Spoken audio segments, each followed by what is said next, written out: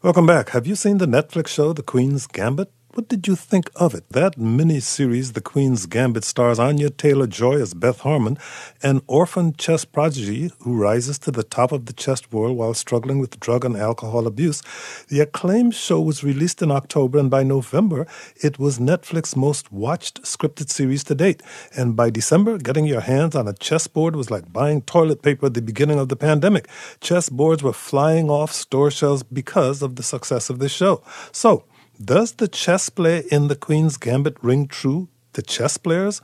And what is a Queen's Gambit anyway? Joining me now is Jennifer Yu, the 2019 U.S. Women's Chess Champion and a woman grandmaster. She joins us from her parents' home in Ashburn, Virginia. Jennifer, thank you so much for joining us. Hi, I'm happy to be here. Jennifer, I just introduced you as a woman grandmaster, which is quite a title. What does being a woman grandmaster in the chess world mean?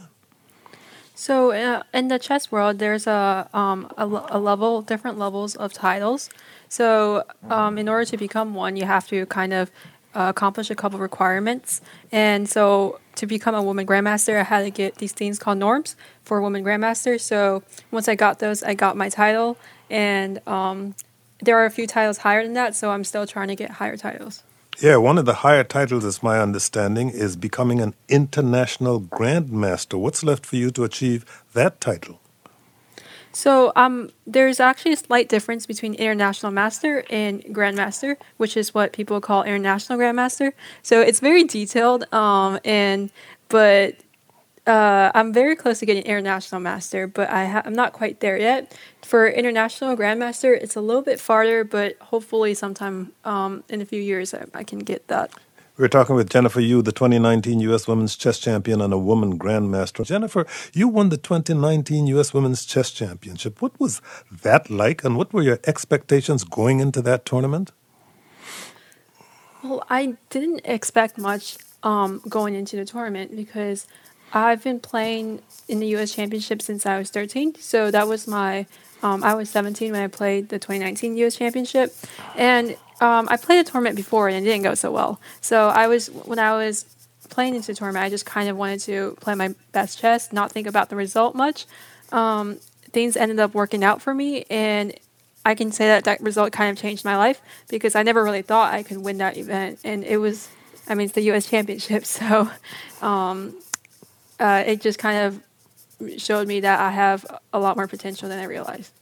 Well, you should have realized that long before. Let's go back to a tournament that you won a few years earlier in South Africa. You won the gold medal there. How significant was the win for you and for the United States? So in that event, I played the World Girls Tournament for 12 and under, and I ended up winning that tournament, and it was I believe it was the first time a gold medal was won by a girl for the United States in 27 years or something. So that was that was very surprising, and I also didn't expect that much because I was younger then, so I was 12 when I won that. And back then, chess was kind of just like a hobby sort of for me. Like I did a bunch of things, like I did piano, played a few instruments, sports. So it wasn't just chess. After that, chess started becoming more important to me, and I realized that I have more potential there. I still didn't expect that I would win the U.S. Championship, of course, but I just thought that I have a future in this. After playing musical instruments and after performing in sports, what age were you when you won your first tournament? Well, what age were you when you started playing chess, and what age were you when you won your first tournament? I actually don't remember what tournament. I would think it was. I would think it was some national girls event. I can't remember exactly what it's called, but it was. I think I was around in third grade or fourth grade when that was the case. But I started playing chess. My first tournament was when I was 7.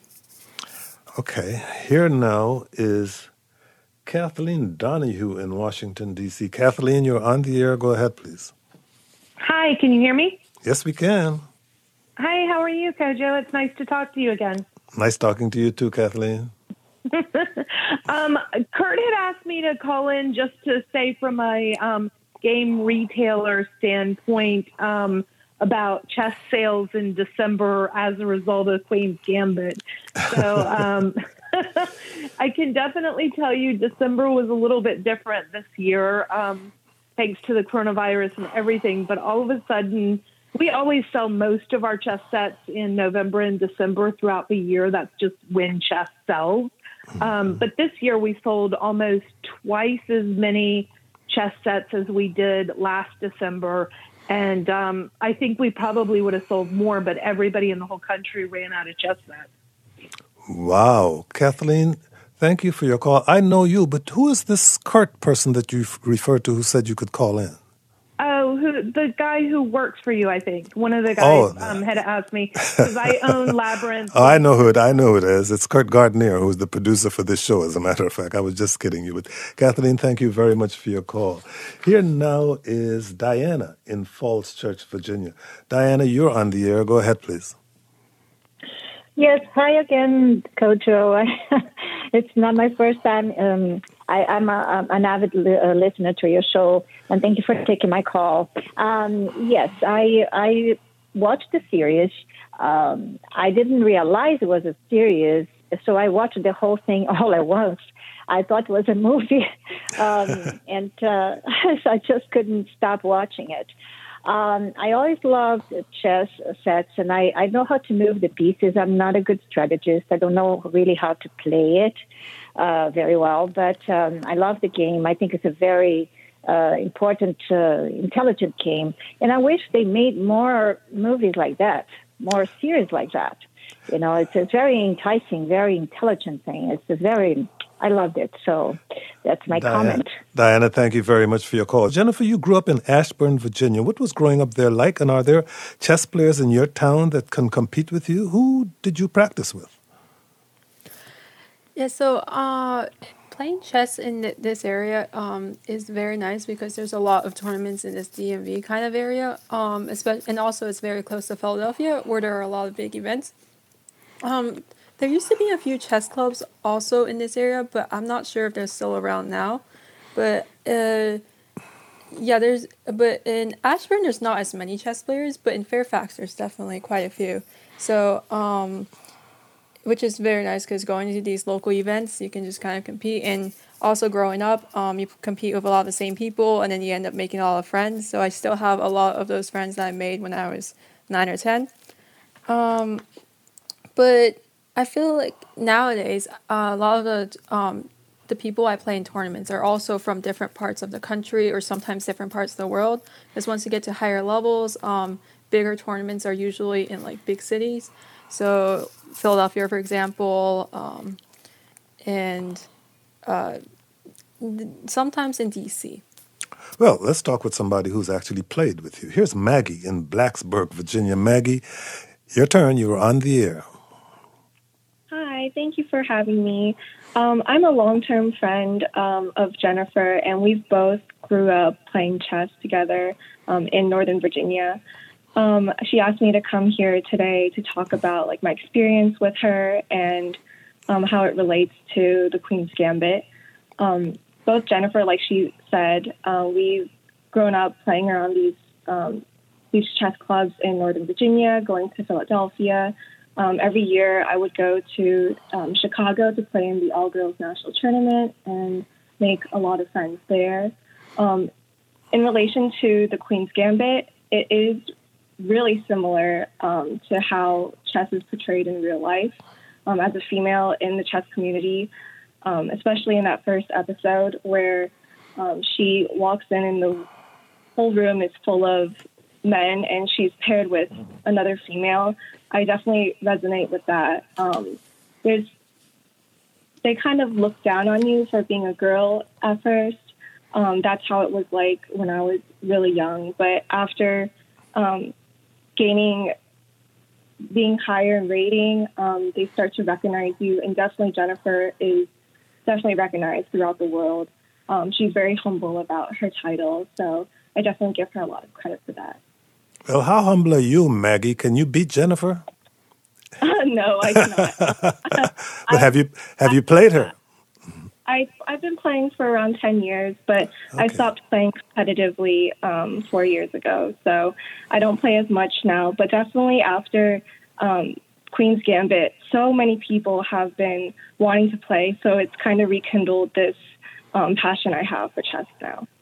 Maggie, thank you very much for sharing that story with us as a friend of Jennifer. Jennifer, I know you and many people, and I watched it last night, have seen The Queen's Gambit, but for those listening who have not, here is a short clip from the Netflix miniseries. And for those of you who have seen the show, this is a scene from episode 2. It's the final match in the Kentucky State Championship in Lexington between Beth Harmon and Harry Beltic. Here you go.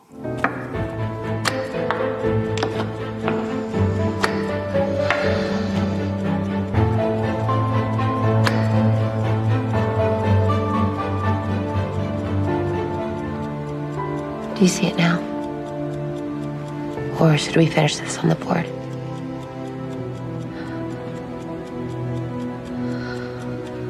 Son of a...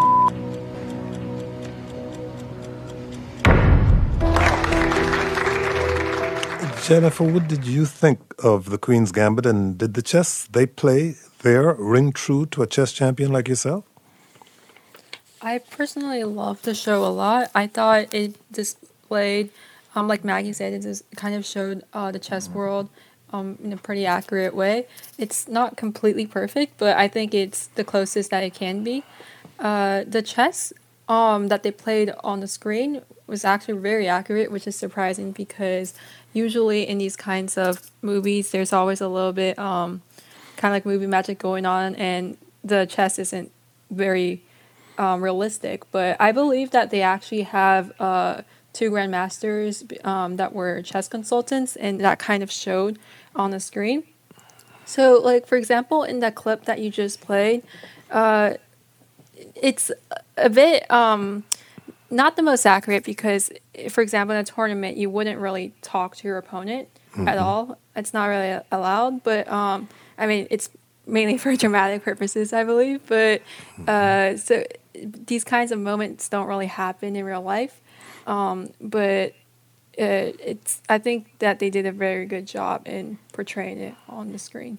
But even though you're not allowed to say it, is that a moment you experience? Do you see it now? You just see it now?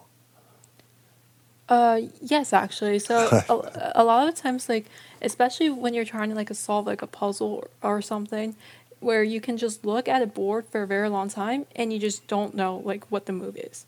You just can't see it like they put it. And then once you do see it, like either you solve it yourself or you're told it, it's like something that you can't unsee. Like you can try to and then forget about it, but it's just always there, which is kind of an interesting concept. Well, let's pursue that for a second with Max in Washington, D.C. Max, you're on the air. Go ahead, please.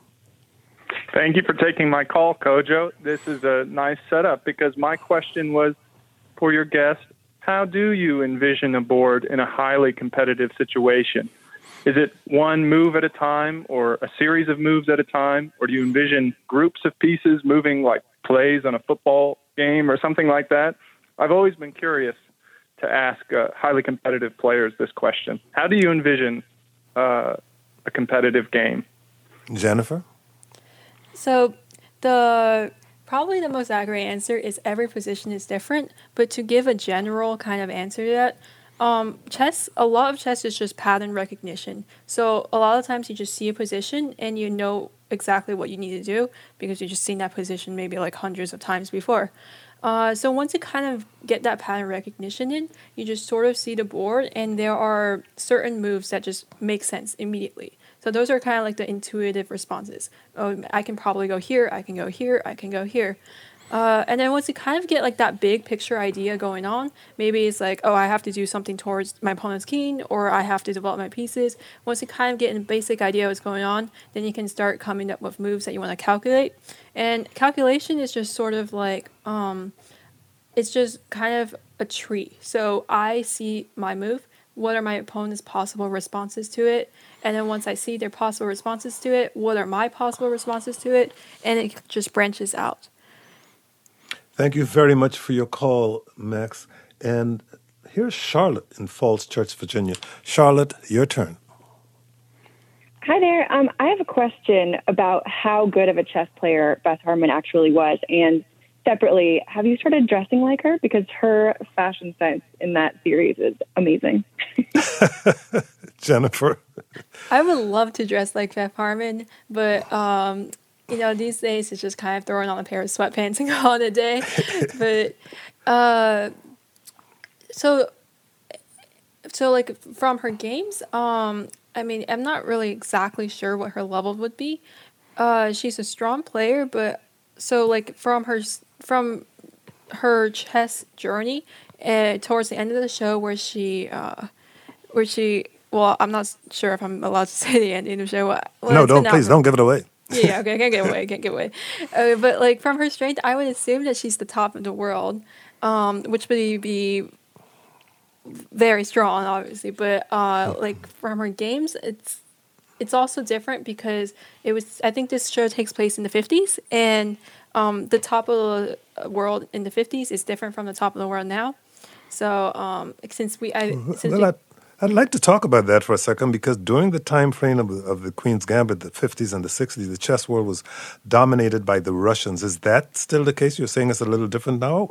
And where are the other top players in the world coming from these days? The Russian players are still very strong today, probably because for like years now, there's just always been very strong players. Because back then in the 50s, it was definitely true. The Soviet Union was just dominant in chess. So there's a very famous Bobby Fischer, which a lot of people probably heard of. He was the American chess player that won the world championship against Boris Spassky. So it was kind of seen as like a Cold War sort of thing, the American playing the Soviet Union. That was like the one like breakthrough, but through the Soviet like stronghold on chess. Nowadays, because of like kind of computer advancement and these kinds of things, you don't have to come from a country that is strong in chess to become a good chess player. For example, the current world champion right now, Magnus Carlsen, he's from Norway, which is not usually seen as one of the top chess countries, but there are also still very countries countries that are strong in chess, such as like Russia now, China, India, and U.S. too. You've played a few of those top players, it is my understanding, online, but not in person. Is that correct? Yeah, I played some grandmasters on the over the board, but I haven't played the top of the world players. How is it different when you're playing online from when you're playing over the board? It feels like a different game, to be honest, because online you don't really see your opponent in front of you, and a lot of chess is psychological, so that kind of changes that aspect because you're just playing on a screen. And there's also some things that you can do online that you can't do over the board. For example, online you're allowed to do this thing called pre-moving, where you make your move before your opponent makes their move. So it's kind of like guessing which move they make, and then it's very important when you're low on time. And online games are usually faster than over-the-board games. Okay, here now is Ray in Fairfax, Virginia. Ray, you're on the air. Go ahead, please. Hi. Hey, I'm just curious. Odd question.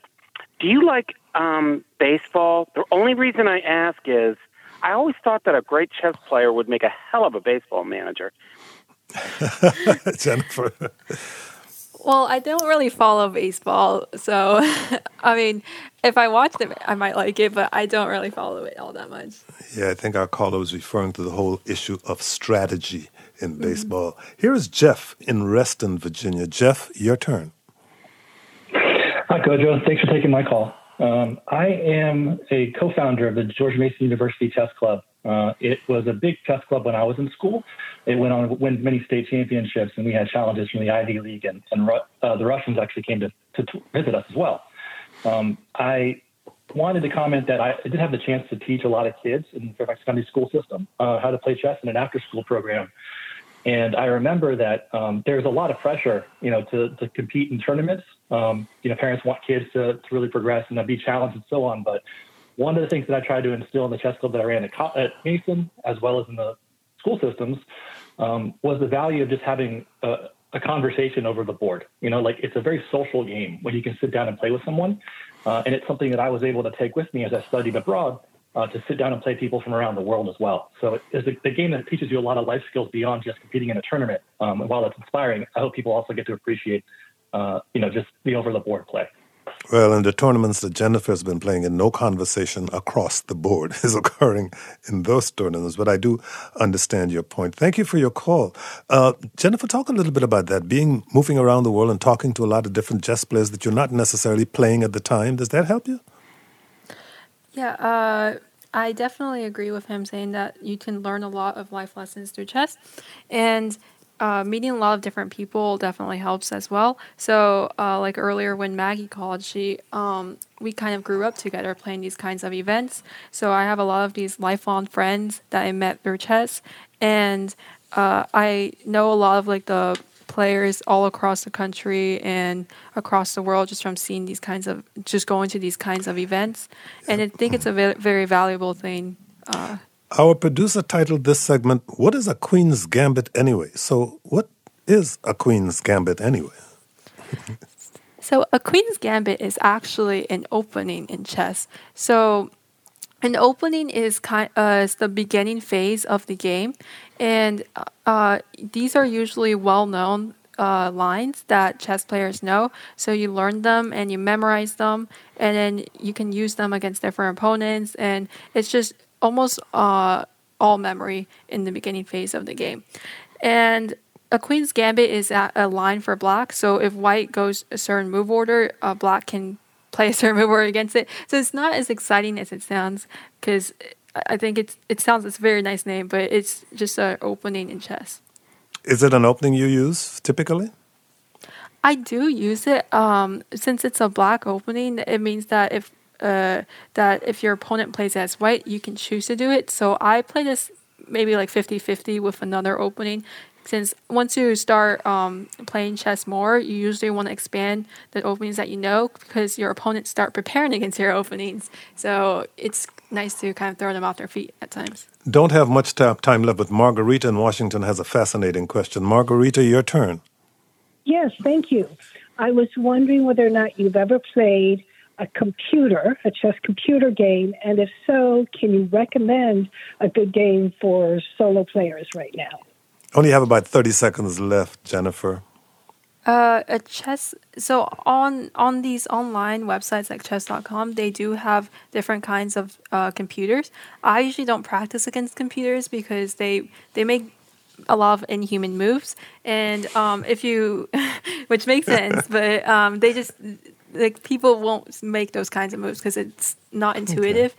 Okay. And also the strong any computer now at its highest level is completely stronger than any human can ever be. So if you have a computer on your phone, it's going to be stronger than a world champion. So it's kind of difficult to practice against one. Jennifer Yu is the 2019 Women's Chess Champion and a Woman Grandmaster. Jennifer, thank you so much for joining us. This segment was Chess Champ Jennifer Yu, was produced by Kurt Gardner. Our conversation about the aftermath about the Muslim ban was produced by Lauren Marco. Coming up tomorrow, is high-speed rail from D.C. to Baltimore really going to happen? And what about expanding the Beltway? We'll get the latest on Maryland's transportation initiatives with Washington Post reporter Luz Lazo and WAMU transportation reporter Jordan Pascal. That all starts at noon tomorrow. Until then, thank you for listening and stay safe. I'm Kojo Nnamdi.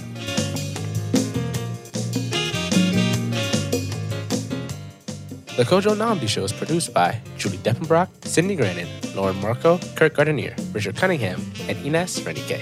Our managing producer is Ingelisa Schrobsdorf. Our broadcast engineer is Rashad Young. Today's engineer was Mike Kidd. For past shows and more content, visit kojoshow.org.